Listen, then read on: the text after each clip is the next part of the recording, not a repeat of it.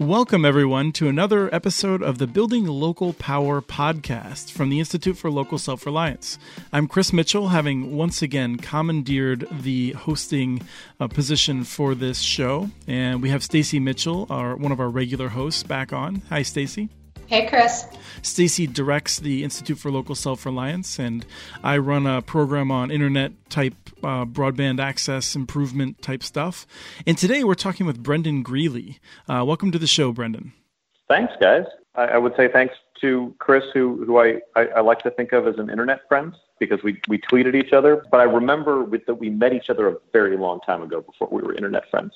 Right, and that's something that I hope to get to at the end, which was one of my favorite stories, which I still Google on a regular basis, from when you were a staffer at Business Week, which was a story entitled Psst, Wanna Buy a Law, and it pulls it up every time from 2011. But you, more recently, you do an economic research note called All We Know So Far, which I really enjoy. And I have to note your Twitter feed's a little behind because I wanted to share the most recent one, but I've not been able to yet. Oh, you know what? Actually, I borrowed some of that data from other economic research notes, and I felt okay putting it in the note, but I didn't feel okay putting it online. I didn't want to tempt fair use. I felt that I was within the bounds of fair use, but sometimes you shouldn't poke the fair use bear. Well, it was very good, and it was about where the money from the tax cuts are going and how that's okay, yeah. But it was very well done, and I encourage people to check it out because it describes itself as an economic research note for people. And as a people who has taken macroeconomics but struggled through it, I can say that this is for people, and it's helpful. Thank you. The great irony is that I, too, struggled through macroeconomics. No, actually, I got a good grade in macroeconomics. I struggled through micro. But I haven't actually taken any macro or micro anything since. I do not have a degree in economics. I have a degree in German literature. And I do think, and this is to our broader conversation today, one of my frustrations when I became a correspondent who wrote about economics was that so much of what we remember from school is not really true. If you got a degree in economics, or if you took micro and macro in college in the 80s or the 90s or the early 2000s even, everything you learned then is not really, it's only a framework that is missing details. So sometimes when I think we talk about economics more broadly, we're all horrendously misinformed because a lot of stuff has come up, particularly since the recession. We've learned a lot. And before the recession, there was some experimental research being done that has been borne out by the actual empirical data we have now. And so it's almost as if when we look at economics, it's as if we're studying biology as a culture, but we don't know that it's possible to sequence a genome. We're that far behind in economics. And so one of the things that I've noticed is that economic research for people in finance is very good. It tends to be pretty good because if you get it wrong, you lose even more money. So I'm trying to take that spirit of being completely on top of things for finance and bring it to citizens as well, because we tend to be misinformed about economics for a ton of reasons. But I think the debate over economics is much worse than the debate over climate. And the reason it's much worse is I don't think most of us even know how polluted the atmosphere is, how little what we're talking about resembles the cutting edge of the actual social science. Yeah, I think that resonates with me. I'm very curious to ask Stacy whether she studied economics. I just before we get into the meat of the discussion, this is actually a lot of what we'll be talking about. I think how the economy works, our understanding of it, how to make it work for more people. Stacy, before I find out how you did in economics, I just want to say I did really well in micro. I really liked micro.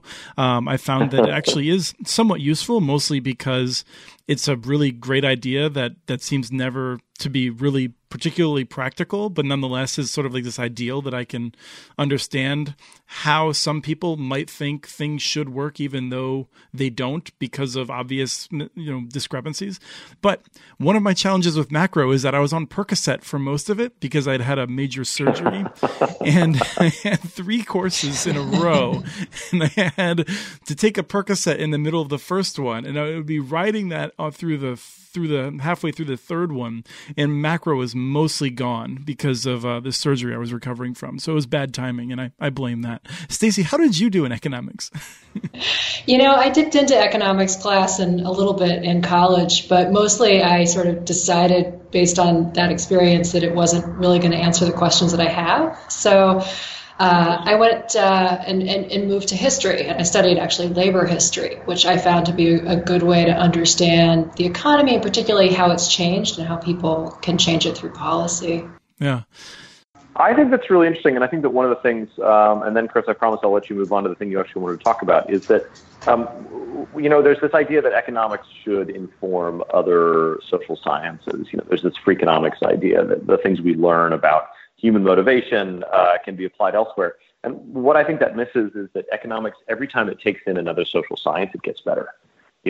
People like Daniel Kahneman and Richard Thaler, who won their Nobels for behavioral economics, Robert Schiller, they took in the lessons from psychology, and it turned out that it helped them understand their actual profession better. I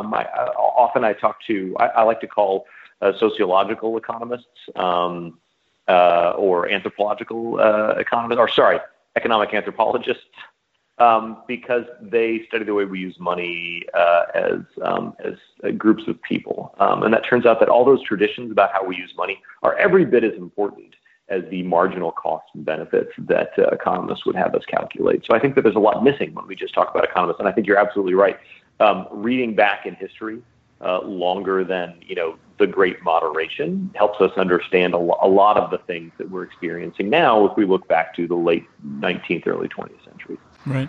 I'm curious, Brendan, you mentioned that you think since the financial crisis that our understanding of economics has really changed in fundamental ways. And maybe behavioral economics, you sort of intimated just now, maybe is one of those ways. But I was going to ask you, I'm kind of curious what you think some of those big shifts have been. Yeah, I think the biggest one is something that economists call heterogeneity, and that's a really fancy way of saying people are different. To make the math easy, yeah, it's true. It sounds insane that we didn't know this already, but economists are sort of just learning this over the last 5 years or so.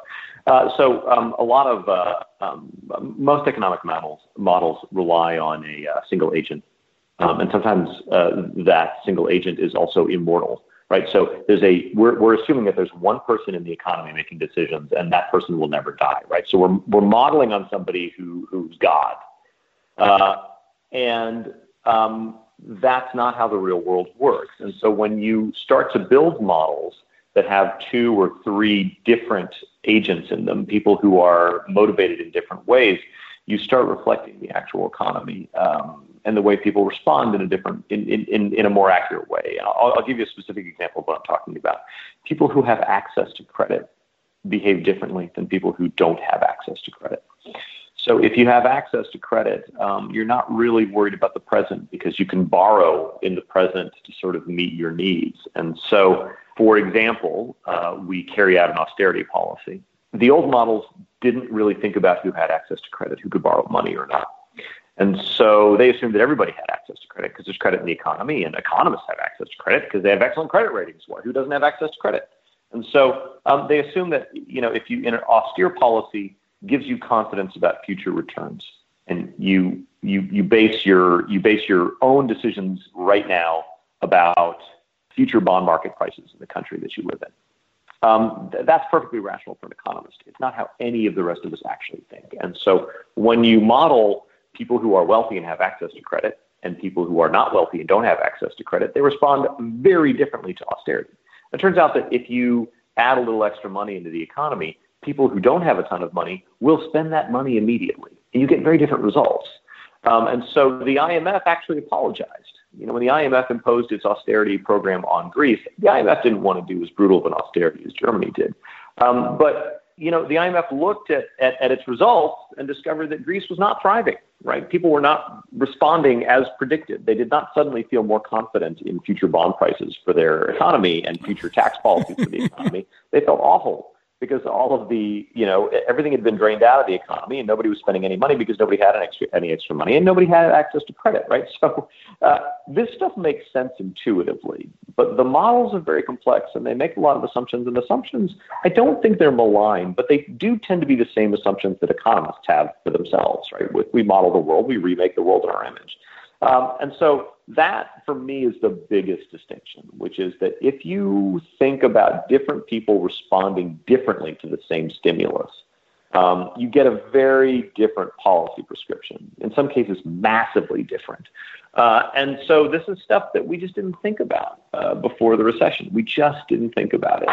I think that, economists have recognized that finance plays an important role. Economists used to be disdainful about finance. They thought it was this sort of dirty thing that happened in London and New York, and they didn't really have to worry about it. They were in Chicago or at Berkeley or in Massachusetts, and the things were going to be financed however they needed to be, and so long as there was the same amount of capital in the economy, how it moved around was not really important for their models.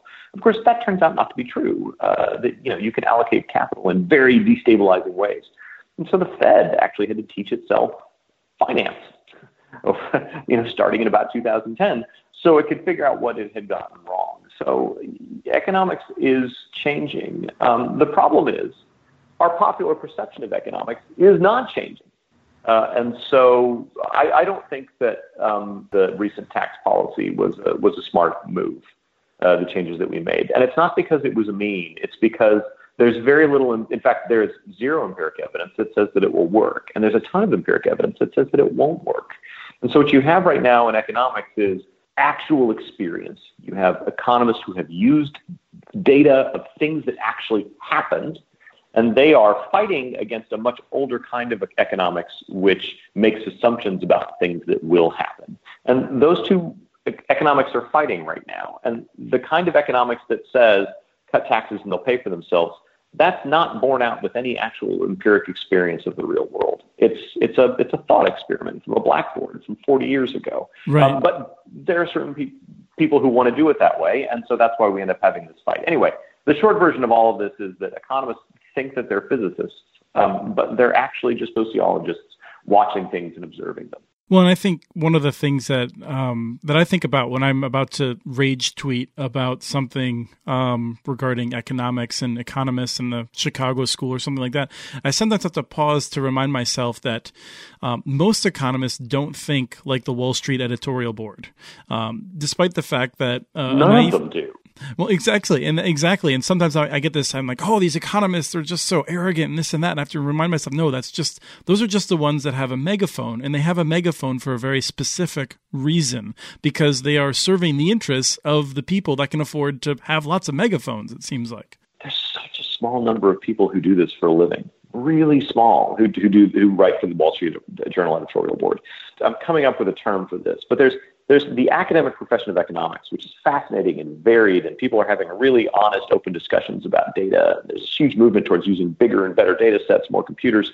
They are trying to figure out what they got wrong, and they're not doing a terrible job of it, right? If you go to the American Economic Association conference, I go every year, they're really vibrant, fascinating discussions about how to get this right in the future. Then we have this parallel discussion of something called economics, which is a thought process from about 40 years ago. And that's the one we legislate by. I don't know what to call that one, but it's driven by think tanks in Washington. It is not driven by academics. And there are a small number of people who have academic degrees who work in those think tanks. And they're the ones who, it's really like 5 people who write all of these op-eds who actually have PhDs. A very small number of people. And they're a very small minority within the profession of economics. Well, we brought this up in a show back at the beginning of January, I think, about Paul Krugman had called them the difference between conservatives who are professional economists and professional conservative economists, the latter being that small group of people. I think that's a good distinction. I think Paul Krugman himself has some things to answer for. Stacey, you asked earlier, what are some things that are changing about economics? I think the other thing that's changing is economics for a very long time relied on the mean. They relied on aggregate numbers, and there's no such thing as an average person. We all sort of do things differently. And it turns out that the distribution of the effects of a lot of things that happen in economics are really painful and very targeted. So when you look at things like immigration, yeah, it's really good for an economy overall, but it can be very expensive for certain targeted populations. It turns out schools in areas with a lot of immigration end up being strapped for funding. So I think it's very easy. It has also been easy for left-leaning economists to say, look, immigration is good. And of course, it's good in the aggregate, but ignore the distributional effects. And I think trade is another one. Paul Krugman has always been a strong proponent of trade. And we've only had the data and the incentive to look at, trade having very bad consequences in very specific areas. And none of us thinks of ourselves as the average person. We all think of ourselves as a certain person who's doing a certain thing in a certain town. And if that gets taken away because of trade, we don't really feel any better that the country as a whole is better off. And so I think that another thing that economists got wrong, that economists, by the way, are fixing, but politicians haven't quite figured out yet, is that things that are good for all of us in general are often bad for some of us in specific. And there's no politics to address that thing that economists have slowly figured out. Well, this is something that Stacey has talked about before on the show, and I think that this is relevant, which is that you may take a person who runs a store, a local retail store, and that person, let's say that store is driven out of business in part because of Walmart, and that person goes and becomes a manager at Walmart. I think a lot of economists might think, well, that community is simply the same. Maybe it's better off for having lower prices for certain items from Walmart. I'm not going to say anything about the quality of those things or other impacts. Mm-hmm. Whereas we look at that, the Institute for Local Self-Reliance, and we say that's a community that's in some ways lost some leadership, it's lost some prestige. There's different impacts that have not historically made it into the equation. Yeah, I think it's the tyranny of measurement. I think we've chosen a few things to measure, and we're learning that we were measuring the wrong things. And maybe we weren't measuring the wrong things. Maybe it's that, systems adapt to create what's being measured. So if what we're creating is low consumer prices, we did a great job. But one of the things that we're recognizing is that even though inflation is down, it's up a ton in a couple of things that we really care about, healthcare and education. So even though we've done a really good job of managing inflation in the aggregate, our socks are a lot cheaper than they used to be. Our TVs are a lot cheaper, so is our furniture. But the stuff that really matters that helps us flourish is not cheaper. And so, to get back to, specifically what it was that you got in touch with me about, this idea of monopoly. We changed what we were going to measure. In the early 80s, we decided that it was no longer necessarily true that monopoly in and of itself created, restraint of trade. It prevented new entrants. It drove down labor prices. It has a bunch of bad consequences. We thought, well, the only thing we really care about is consumer prices. So if we can prove that consumer prices are going down, then monopoly is okay. And so we measured that, and it kind of worked. And it turns out to have had all sorts of other consequences. That's a discussion that I only just now see moving into, I wouldn't even call it the mainstream, but it is moving into policy circles and out of economic circles. The word monopsony, a single buyer of labor, was something that you only heard in academic papers starting about 2 years ago. They started to think, well, what's going wrong? What's going on? It might be monopsony, you think? And now it's starting to show up in think tank papers, which is a real improvement. Yeah, one of my colleagues actually corrected a paper in which I written or some blog post or something because she thought that was not a term. She had never come across it before.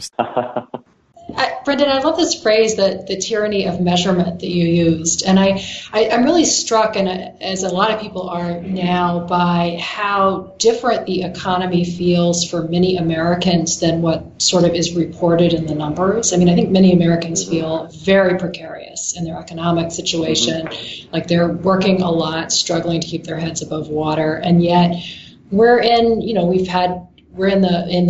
an upswing in terms of being, in a real sweet spot in the economic cycle, and, stock market has been soaring and so on and so forth. When you look out there, I'm curious, like, what you see in terms of the economy's structural issues that aren't working for a lot of Americans. And I guess as part of that question, I'm also curious, if you think we're at risk for another kind of economic or financial crisis. I don't think that we're at risk of something like what we had in 2008, 2009. Debt crises are worse than business cycle collapses. If a business cycle collapses, usually what happens is a bunch of companies that had inflated stock prices lose their value. So people feel less confident about the future. They no longer have those companies as buyers. They no longer have those companies in their stock portfolios, even their 401ks, the half of Americans who have a 401k. And so they buy less, right? So it's sort of, there's an expansion in hope and there's a contraction in hope. That's a normal process. What we had in 2008 was a collapse in credit, which is something else entirely. And it was centered on people's houses. And so when you're borrowed to the hilt on your house and you lose it, there are all sorts of consequences. The house is not like any other asset. When you hand off those keys, you don't have a place to live. It sounds obvious, but that's a much bigger deal than declaring a bankruptcy on your credit cards. So I do think that most of the economic indicators that we see say that we are on the backside of this expansion, but not that there is a recession looming around the corner. But there's one coming in the next 2 or 3 years. To answer your question about what still feels wrong about this economy, I think if we look back over the last 20 years, we have been in a process of replacing wages with credit. We can talk about why wages aren't growing, but wages are not growing. We've seen very little growth in the last 20 years.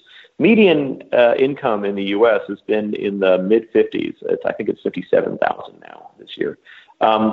For a household for decades now. And we're animals. We're apes with thumbs. We're not rational. When we see other people around us getting richer and we are not, we get resentful. And so we took that missing wage growth and we replaced it with debt. So before the crisis, that debt manifested itself in very expensive houses and home equity loans. Since the crisis, we have paid down a lot of our household debt on housing, and we have replaced it with car loans, to some extent credit cards, and definitely student debt. So there's some evidence that debt is fungible, that you can move it around between accounts, that if you can't get a home equity loan, you might pay for a student loan. You might get a student loan instead, or you might get a car loan and use that money that you would have put down on a car to pay for something else. And so what we're seeing is debt levels approaching where they were, but they consist of different kinds of debt. So the good news is, if that collapses, people lose their houses, they lose their cars, and they can't pay back their student loans. That's not good. It's super bad news, but it's not as bad news as, jingle mail, where they don't have a house anymore. So that's to answer your question about the potential for another crisis. The problem is, we've never gotten rid of the fact that we took all that missing wage growth and we replaced it with debt. We've never gotten over that. And so, again, rational economists say, well, you shouldn't live beyond your means. But, we aren't rational, we're people. And so we see a certain standard of living. We see a certain growth in our standard of living. And when we can't meet that growth that we came to expect, particularly when we're told that the economy is booming around us, even if we aren't getting wage increases, then we replace those wage increases with credit. So that's your answer. I think the reason things feel precarious is that, debt causes physical stress. And we are at a debt level very recently. I think in the last 2 or 3 months, we reached a debt level that is the same as the total debt level that we had as households right before the crisis. Hey, this seems like a good time for a reminder. We support local businesses and hope that you do too. Think about that when making purchases, and whether you're helping to centralize power or decentralize it. We also need your support to do research, to provide technical assistance, and record these interviews. Please donate to help us at ilsr.org/donate. That's ilsr.org/donate. Now let's get back to that interview. How much do you think this increase in debt that you've been describing in recent decades is was driven by changes in the financial industry. I mean, to the extent, is there a connection between the fact that the financial industry is less composed of local and regional community banks that are really tied in their own well-being to the well-being of their borrowers versus sort of larger financial institutions that may have more incentive to be loose with debt and sort of push debt? Or does that have nothing to do with it? So I've looked into sort of the difference between small banks and large banks a little bit. It doesn't sort out, I think, the way we'd prefer it to. One of the problems is Dodd-Frank, which I thought was very good legislation. I mean, it could have been better if it were simpler, but we just don't do simple legislation anymore.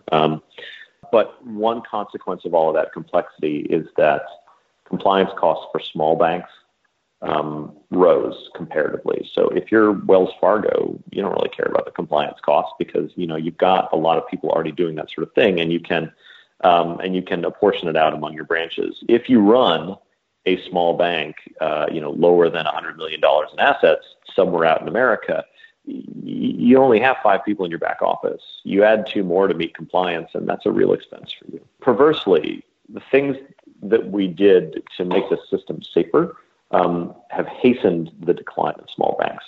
That was happening already anyway. Weirdly, there's a lot of sort of mixed evidence on small banks and loan quality. We find that small banks in rural areas have higher loan quality than small banks in urban areas. I think that the assumption is that might have something to do with trust, that trust ties are bigger in rural areas than they are in urban areas.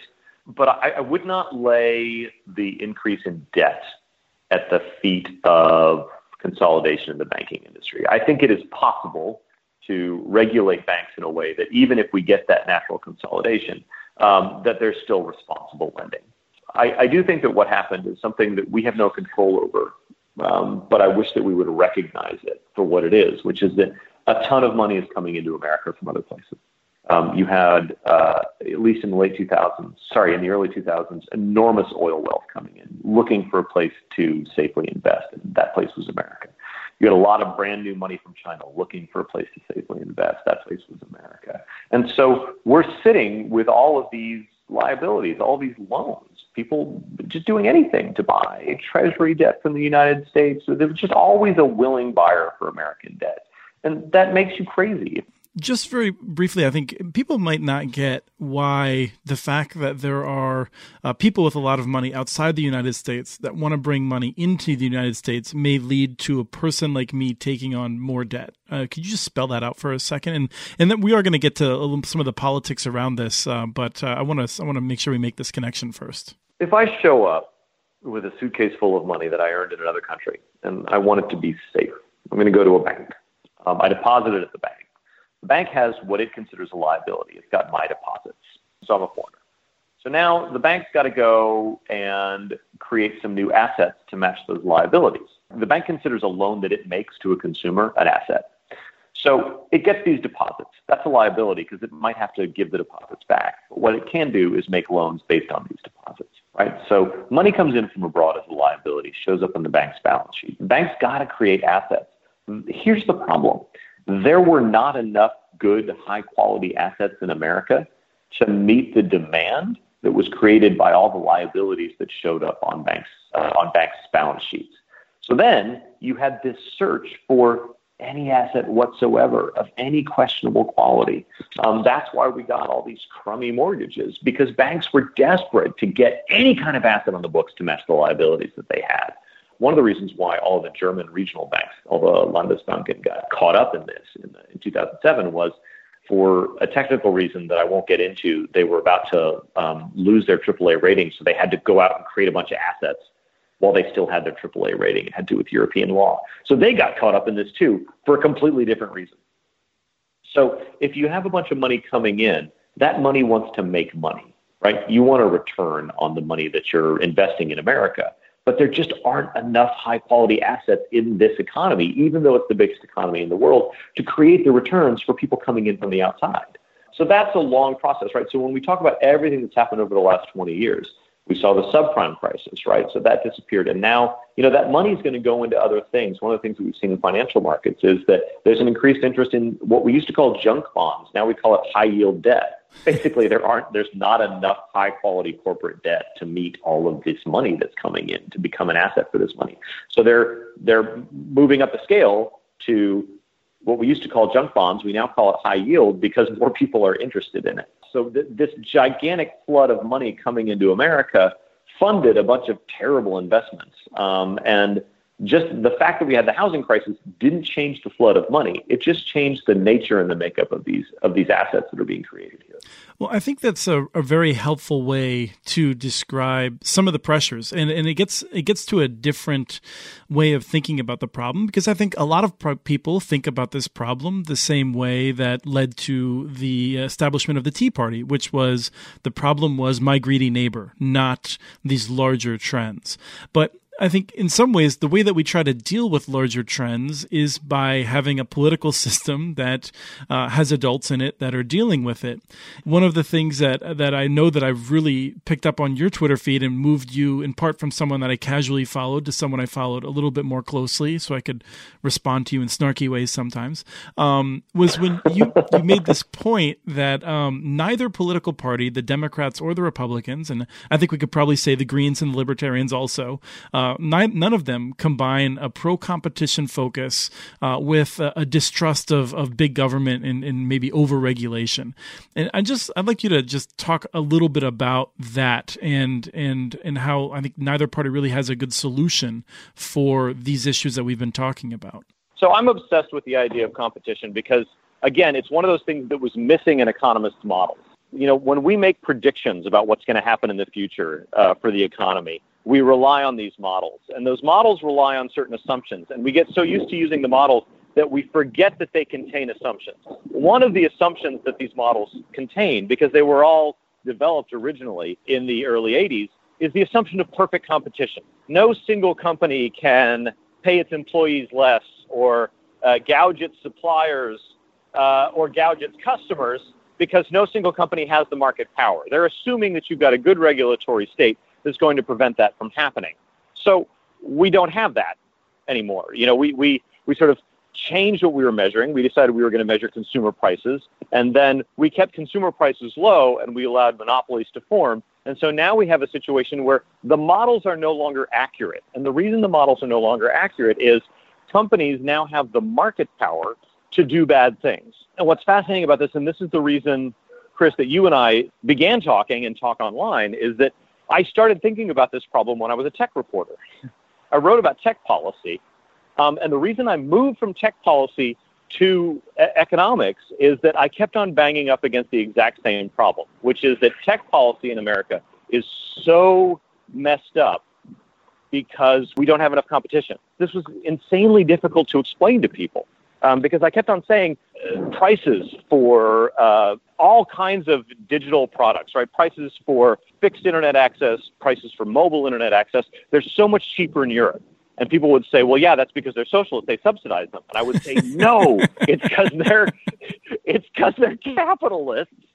And they actually create market competition, and market competition drives down your prices, and it also improves your experience. One of the things that frustrates me is that, internet service providers will do all this analysis to say, no, prices aren't really that different here and elsewhere in the world. One of the things that ignores is that the experience is abysmal, right? They make it really difficult to compare prices. The support is awful. When I tried to change something with T-Mobile, which is one of the more benign of the carriers we have in America, they got a fast talker on the phone to try and shame me out of the change that I was going to make. This is not things that happen in competitive markets, because in competitive markets, people are scared of pissing off their customers. And so my frustration, I guess 7 years ago when you and I first started talking, was that I couldn't do anything about this industry that I was covering because there was a much bigger problem, which is that the industry that I was covering was so crummy because we have a bigger problem in America that we don't know how to think about competition.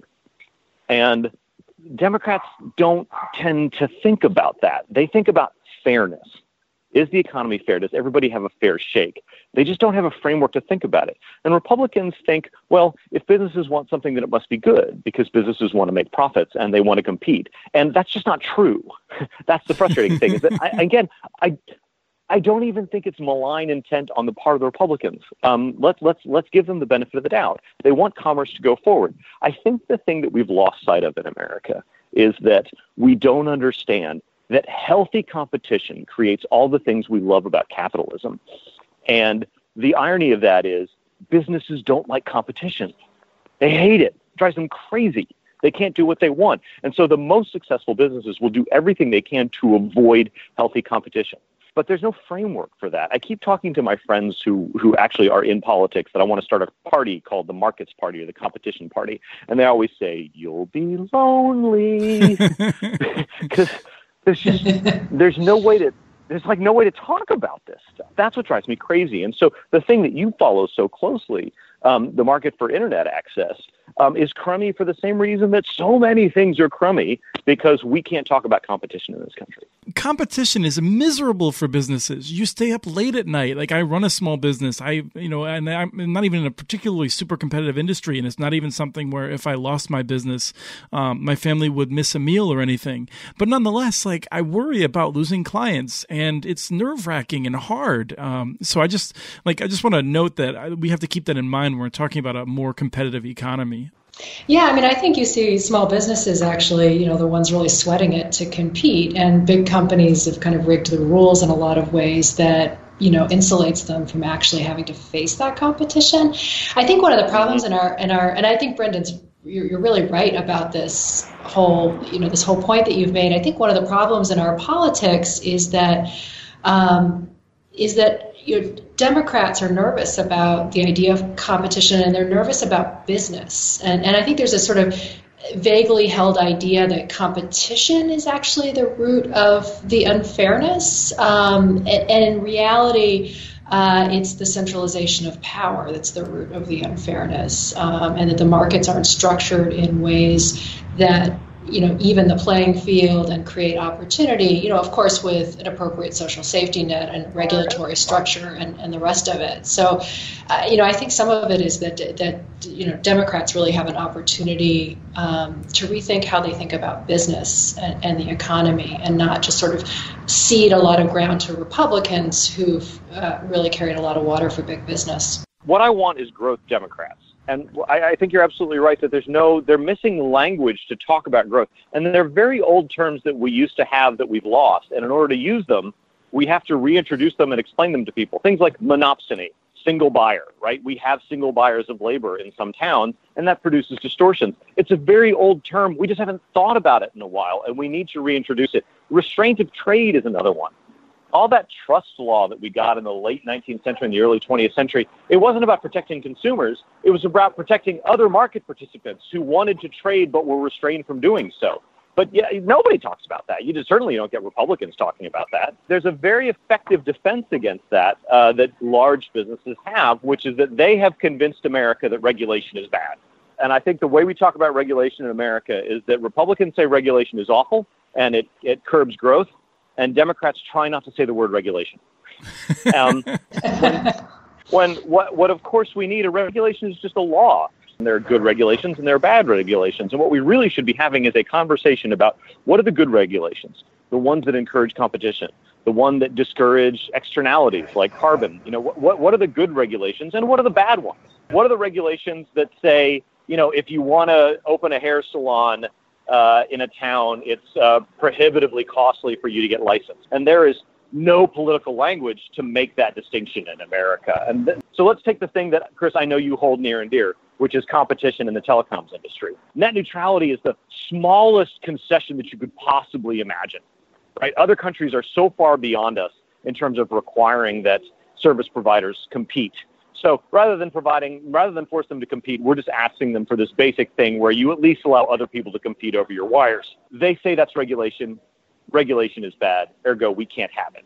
So we don't have the language to talk about this. And I don't really know of any Democrats who even know how to have this conversation. It's worth noting, too, and I think you're right about we don't know how to talk about regulation, good versus bad, but it's also true that antitrust in some ways is really a police function. It's not a regulatory function. It's about making sure, behavior is appropriate and that the market is structured in a way that facilitates competition. In the same way that our, banking laws for a lot of the 20th century didn't have to have a lot of incredibly complex regulatory rules and so forth and compliance rules because they were more simple and more structural and said, here banks need to stick to their knitting and there's going to be some geographic restrictions and so on. And it seems to me that there's a lot to be gained by thinking about the ways in which policy can structure markets as opposed to minutely regulate them. I think you're absolutely right about that. I think that we need to think about why do we have markets? Because they give us growth and prosperity. Why do we have politics? Because they protect us from markets. So and the Germans have an understanding of this, right? This idea of ordo-liberalism in Germany is the idea that the government has to create the market so that the market actors can function properly and productively. We don't have any sense in America of how it is that we create good markets. And the thing you said about simplicity, I think, is really crucial. This is the reason why Dodd-Frank frustrates me, is that I think the aims of it are very good. I'd rather keep it than let go of it, right? Given the alternative, I'll take Dodd-Frank. But one way in which Dodd-Frank could have been much better is if it had just been really simple, but we don't do simple rules in America. Well, if we wrote simple rules, big companies wouldn't have any room to evade them, and Oh yeah. I mean, this is the favorite trick that companies do, which is that they lobby for complex regulation. Their lawyers lick their chops, and then they go to the press and they say, "Look how many regulations there are. Look how many pages of complex regulation there is. Right. We need to get rid of it." Aside from your economic research note, what do you recommend that a person read or listen to learn a little bit about this stuff? So the Chicago Booth School of Business has done a really amazing site called Pro Competition. I think that's what it's called. I think it's actually Pro Market, maybe. Pro Market, thank you. Pro Market. So Luigi Chingalis at Chicago, and this is fascinating that it's the Chicago school that's doing this, although it's a business school and not the School of Economics. The economics program. I think what they're doing is amazing because they are all hard-headed PhD economists who understand that markets need rules to function and are going through market by market and saying this is why this market doesn't work. And so that to me is an approach that we need. But again, I'm going to say the same thing. I'm waiting for a politician to read that, pick it up, and say, this is my program. This is the thing that we're missing in America. And I have not seen yet. Well, thank you so much, Brendan, for coming on. Really enjoyed this conversation. Thank you, guys. It was great to talk. Brendan had to run, but I wanted to just note a couple of things that popped into my head over the course of the interview in terms of recommendations. One was that people should both read and watch The Big Short, the Michael Lewis book and movie. I thought it touched on some of the areas that we just talked about. And the other is from the beginning of the interview, a book by David Graeber that was pretty popular recently called The History of Debt. The first few pages of that talk about some of the issues that we talked about right at the very beginning.